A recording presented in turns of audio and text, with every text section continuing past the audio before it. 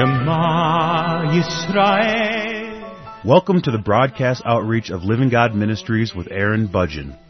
Aaron discovered Jesus is his Messiah while preparing to be a rabbi. He now teaches for several organizations and is the teaching pastor for Living God Ministries. Strongly distinguishing between the Old and New Covenants, Aaron presents the Scriptures from a Judaic and historical frame of reference. Join Aaron now as he reveals the reality foreshadowed and the new life we can now experience because of what the Lord Jesus accomplished for us.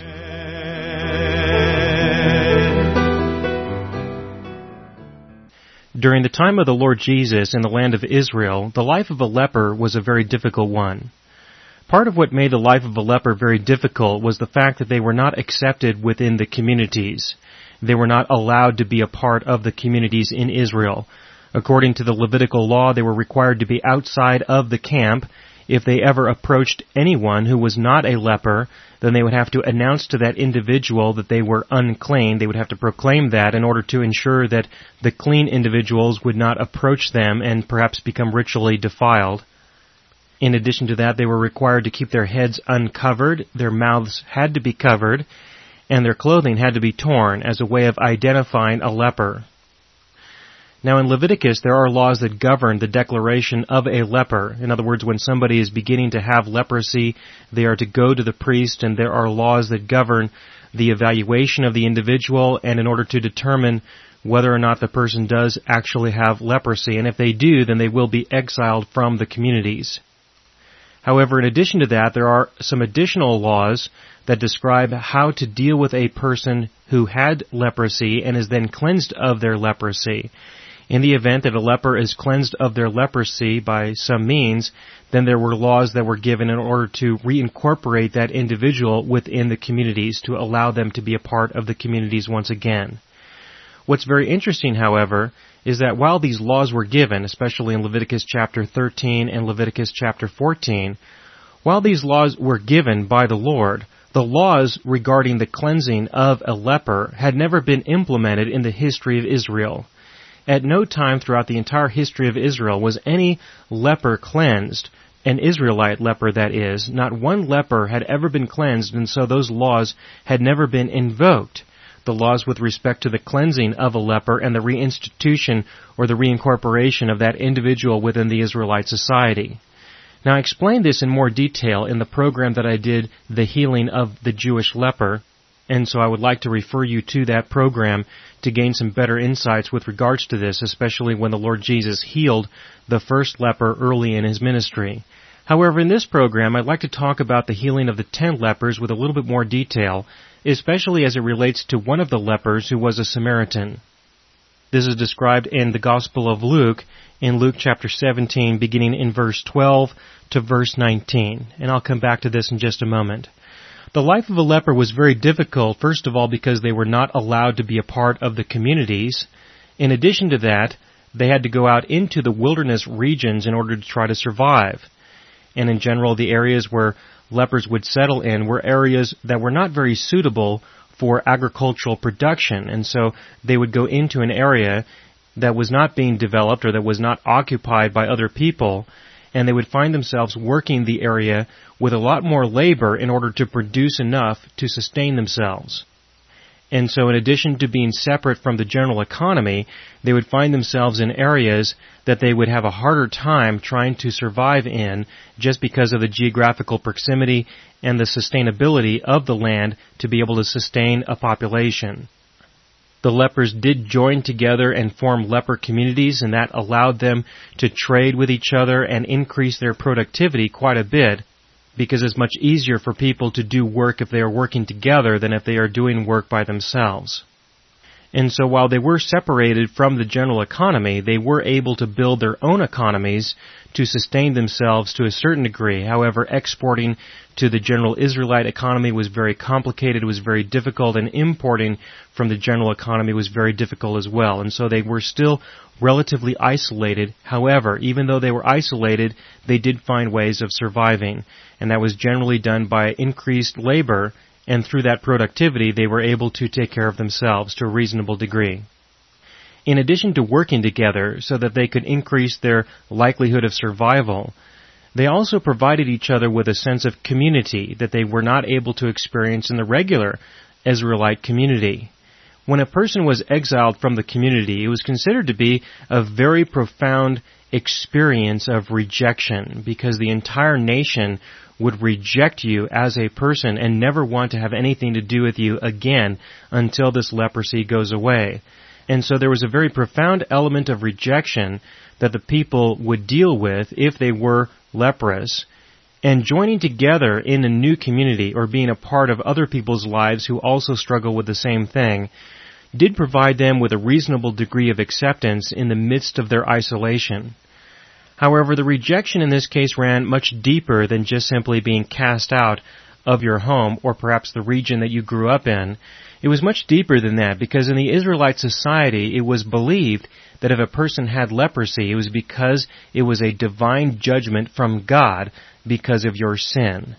That's what they believed. And so beyond just the regular personal rejection and not being allowed to participate in the nation that you are a part of, in addition to that, there was also this religious element that the people were rejected by God, not just the people of the land, but also by the divine, the living God who was obviously judging them for some sin in their life.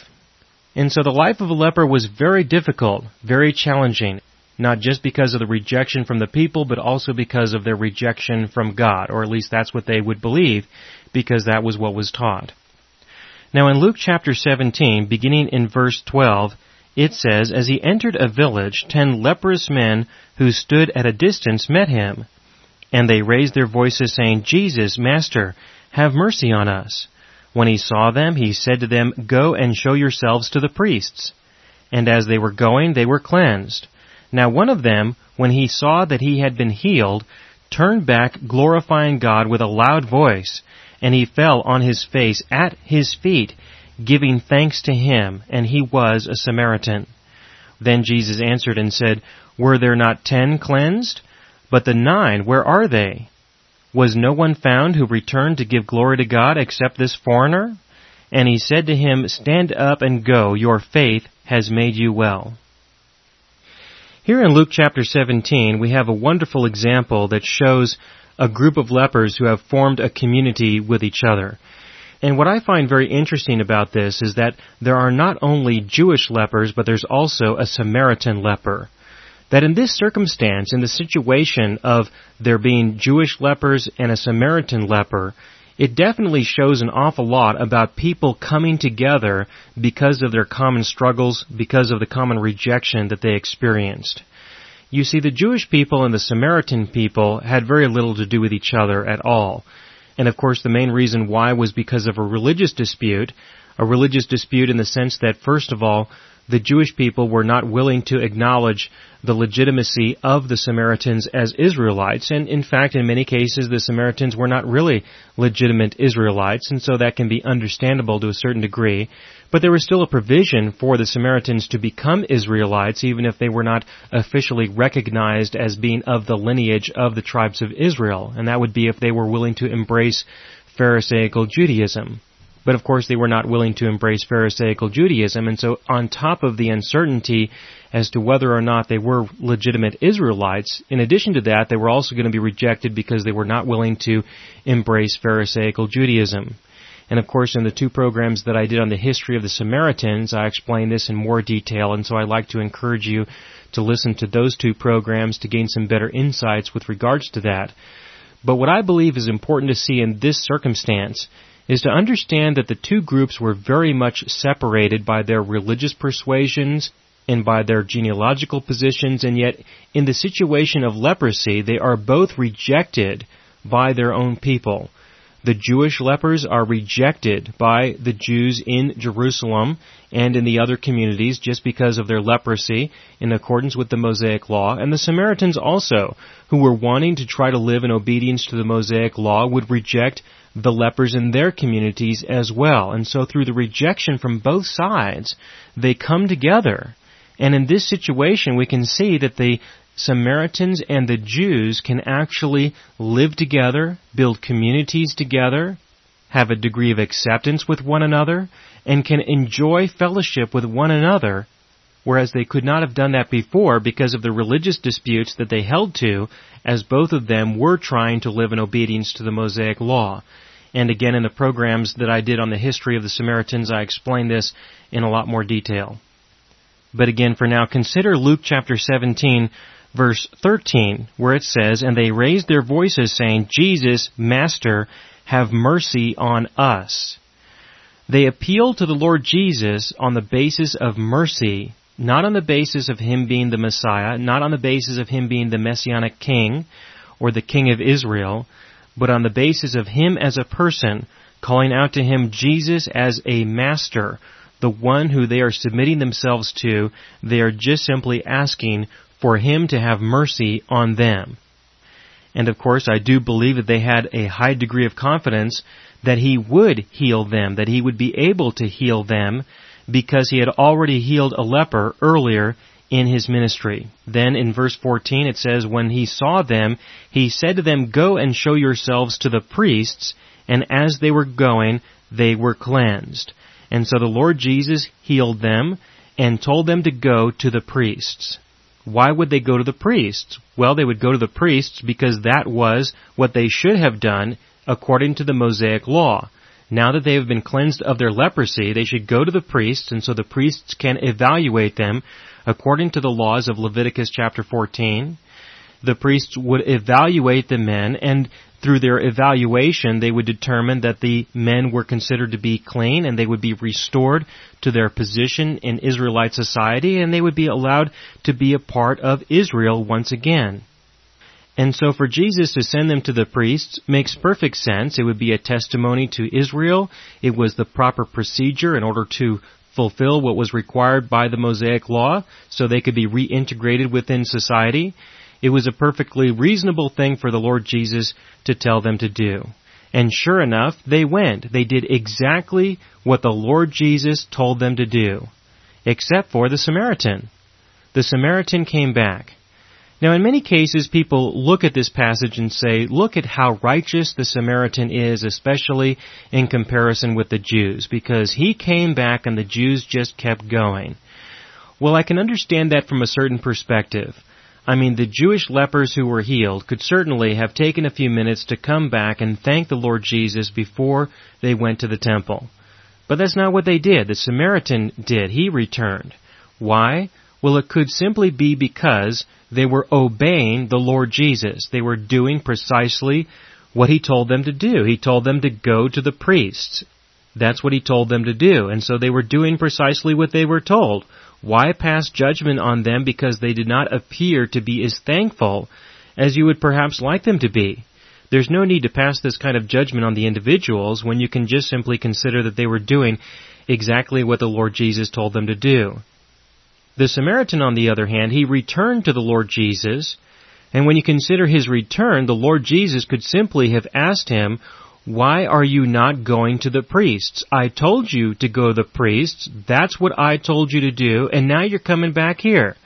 Why are you back here?" The Lord Jesus could very well have asked him that. He could have confronted the leper over that. Did he really have a need for the leper to come back and give thanks or not? I certainly don't believe that the Lord Jesus would suffer significantly because he was not thanked in a way that we probably would certainly enjoy. And if we were not thanked in that manner, we perhaps would feel a little bit rejected. I honestly don't believe that the Lord Jesus would struggle with issues such as that. However, the Samaritan still returned. He was healed of his leprosy and he didn't go to the temple. Why did he not go to the temple, though? In order to understand this, you have to understand the situation between the Samaritans and the Jews. There would be no place for him there at the temple. There would be no reason for him to go to the temple. He may have walked towards the temple for a little while with the Jews who were lepers and were now healed. He may have gone with them for a little while, but then he would notice the fact that he was a Samaritan and not a Jew. That would become quite obvious and much more important now than it would be before. While he was a part of their community of at least 10, he was a part of their community once before. Now that he has been healed of his leprosy, and they also have been healed of their leprosy, they can no longer be a community with each other. The Samaritan would no longer have a place with them and they would no longer really have a place with him as a Samaritan. Because if the Samaritan went to the temple, he would be confronted by the priests and informed that he had no place there at the temple, because he was a Samaritan. He may have been healed of his leprosy, and that would be very exciting, I'm sure. However, there was no provision for him being a Samaritan to be cleansed by the priests or be declared to be clean by the priests, because he was not accepted by the priesthood, by the Levitical priesthood. He was considered to be a foreigner. That's how Jesus addressed him in verse 18. In Luke chapter 17, verse 18, was no one found who returned to give glory to God except this foreigner? He was considered to be a foreigner. He was not considered to be a part of the nation of Israel. And so if he went to the temple, he would be turned away. If he went to any of the priests, he would be turned away. There was no place for him in the temple, in Jerusalem, or before the Levitical priesthood. And so he had nowhere else to go. He had no place else to go. The only place that he could go was back to where the Lord Jesus was. The only person that he could turn to would be the Lord Jesus. That's who he turned to. That's where he went. He went back to give thanks to the Lord Jesus, because he would not have been welcomed by the priests, and he would no longer be welcomed by the Jews. You see, the Jews who were once lepers and have now been healed now have an opportunity to once again be a part of the nation of Israel. And because of this divine, miraculous event, they would easily become more enthusiastic for their pursuit of the living God, because they have experienced him personally. What would they do? How would they approach that? Well, they would approach that according to the Old Covenant, according to the law of Moses, because that's all that they knew, that's all that they had. And so with renewed enthusiasm, they would once again bury themselves into the pursuit of trying to sustain their right standing with their God, trying to turn away from their sins even more, to live a life of repentance and obedience with hope that the living God would never again judge them for their sins like they would believe he had done previously. This is important to see, that in this context, they would reject the Samaritan leper because the Samaritan would not be willing to embrace this theology. And while people would look at that and say that that's very sad, that's very depressing, that can be very disappointing, what happened instead was that the Samaritan went to the Lord Jesus. He turned away from the Levitical priesthood. He turned away from the high priest of Israel. He turned away from Jerusalem and from the temple. And where did he go? He went to the person of the Lord Jesus. And when he saw him, the Lord Jesus said in verse 18 again, was no one found who returned to give glory to God. This is a very profound statement for Jesus to make, because the Jews would have believed, the Jews who were lepers, who returned to the temple, they would have believed that they were going to give glory to God. Glory to God because the laws of Leviticus could be executed in order to declare publicly and officially that they had been cleansed of their leprosies, that a divine experience had just happened where the Lord intervened in their lives and performed a miracle for them and for the nation. That would be their belief in terms of how they would give glory to God. But the Lord Jesus says something very different. He says that the Samaritan gave glory to God, and in effect the others were not giving glory to God. The Samaritan gave glory. He was thankful. He was appreciative. To who? To God, to the living God who actually healed him.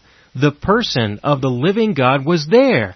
The Lord Jesus was God, manifested in the flesh, and he showed mercy to those individuals, setting them free from the divine judgment, at least according to their beliefs, that they were experiencing.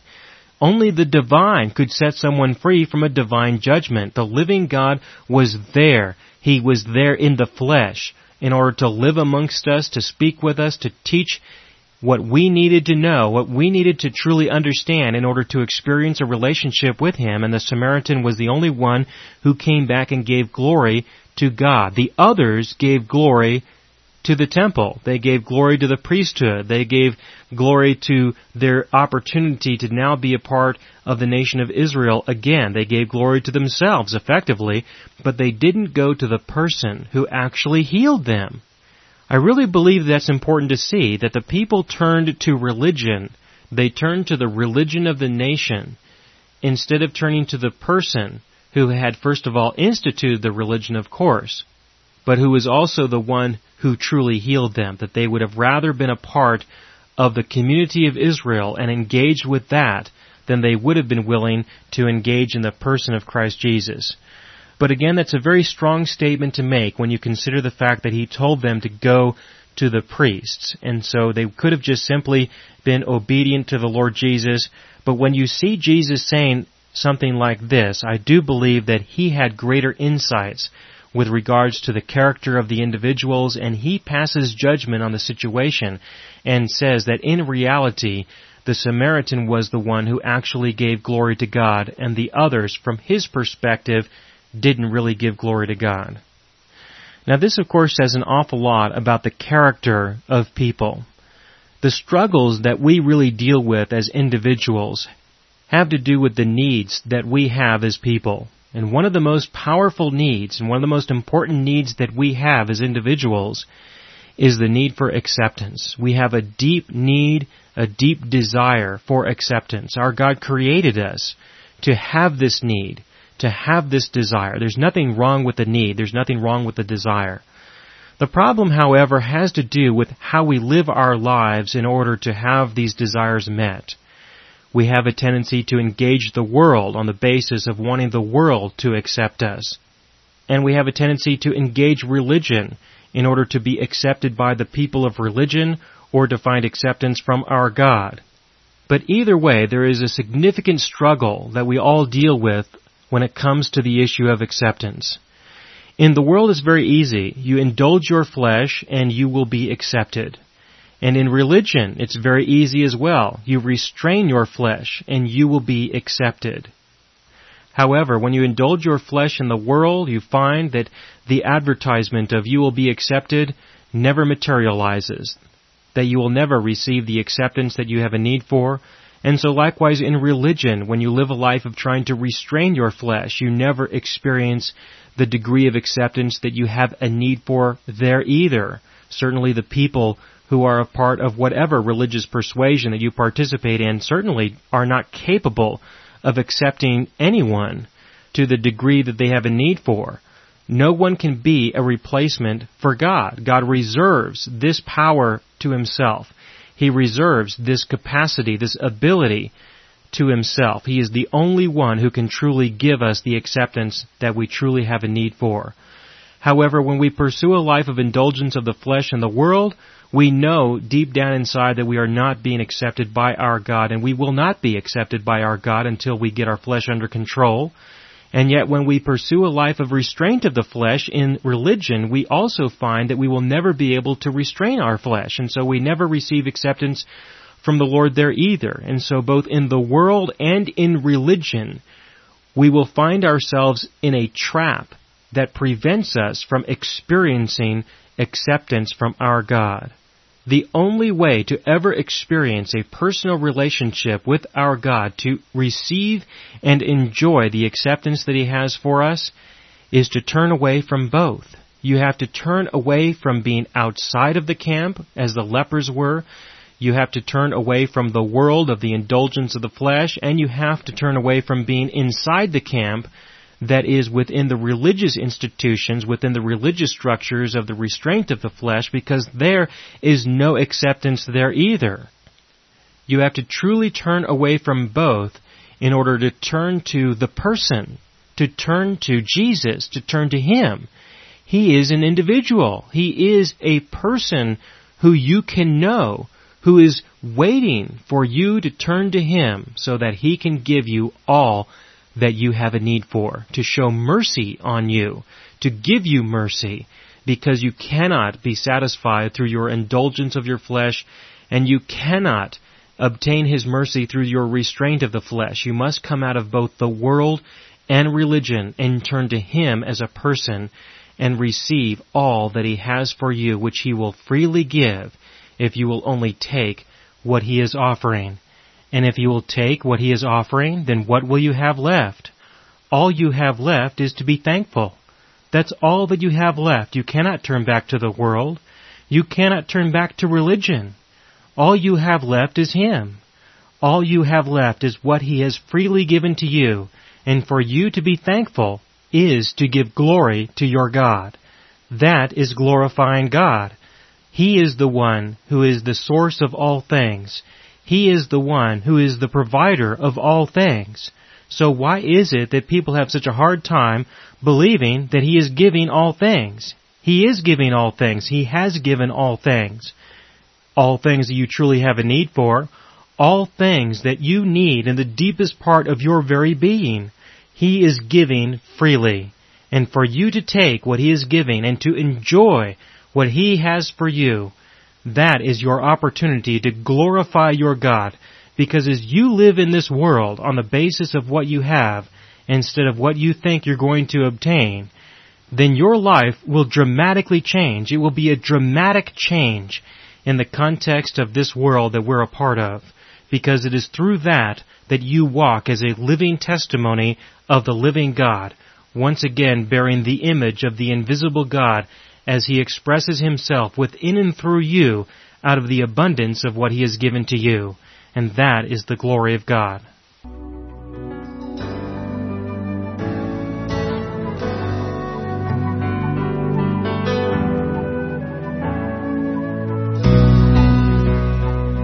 You have been listening to the broadcast outreach of Living God Ministries. You can hear all of our programs for free through our radio archive at livinggodministries.net. That is, livinggodministries.net. Do help us develop new radio programs and continue broadcasting on this and other radio stations. Send your contributions to Living God Ministries, P.O. Box 38353, Colorado Springs, Colorado 80937, or use the donation link on our website, livinggodministries.net. That is, livinggodministries.net.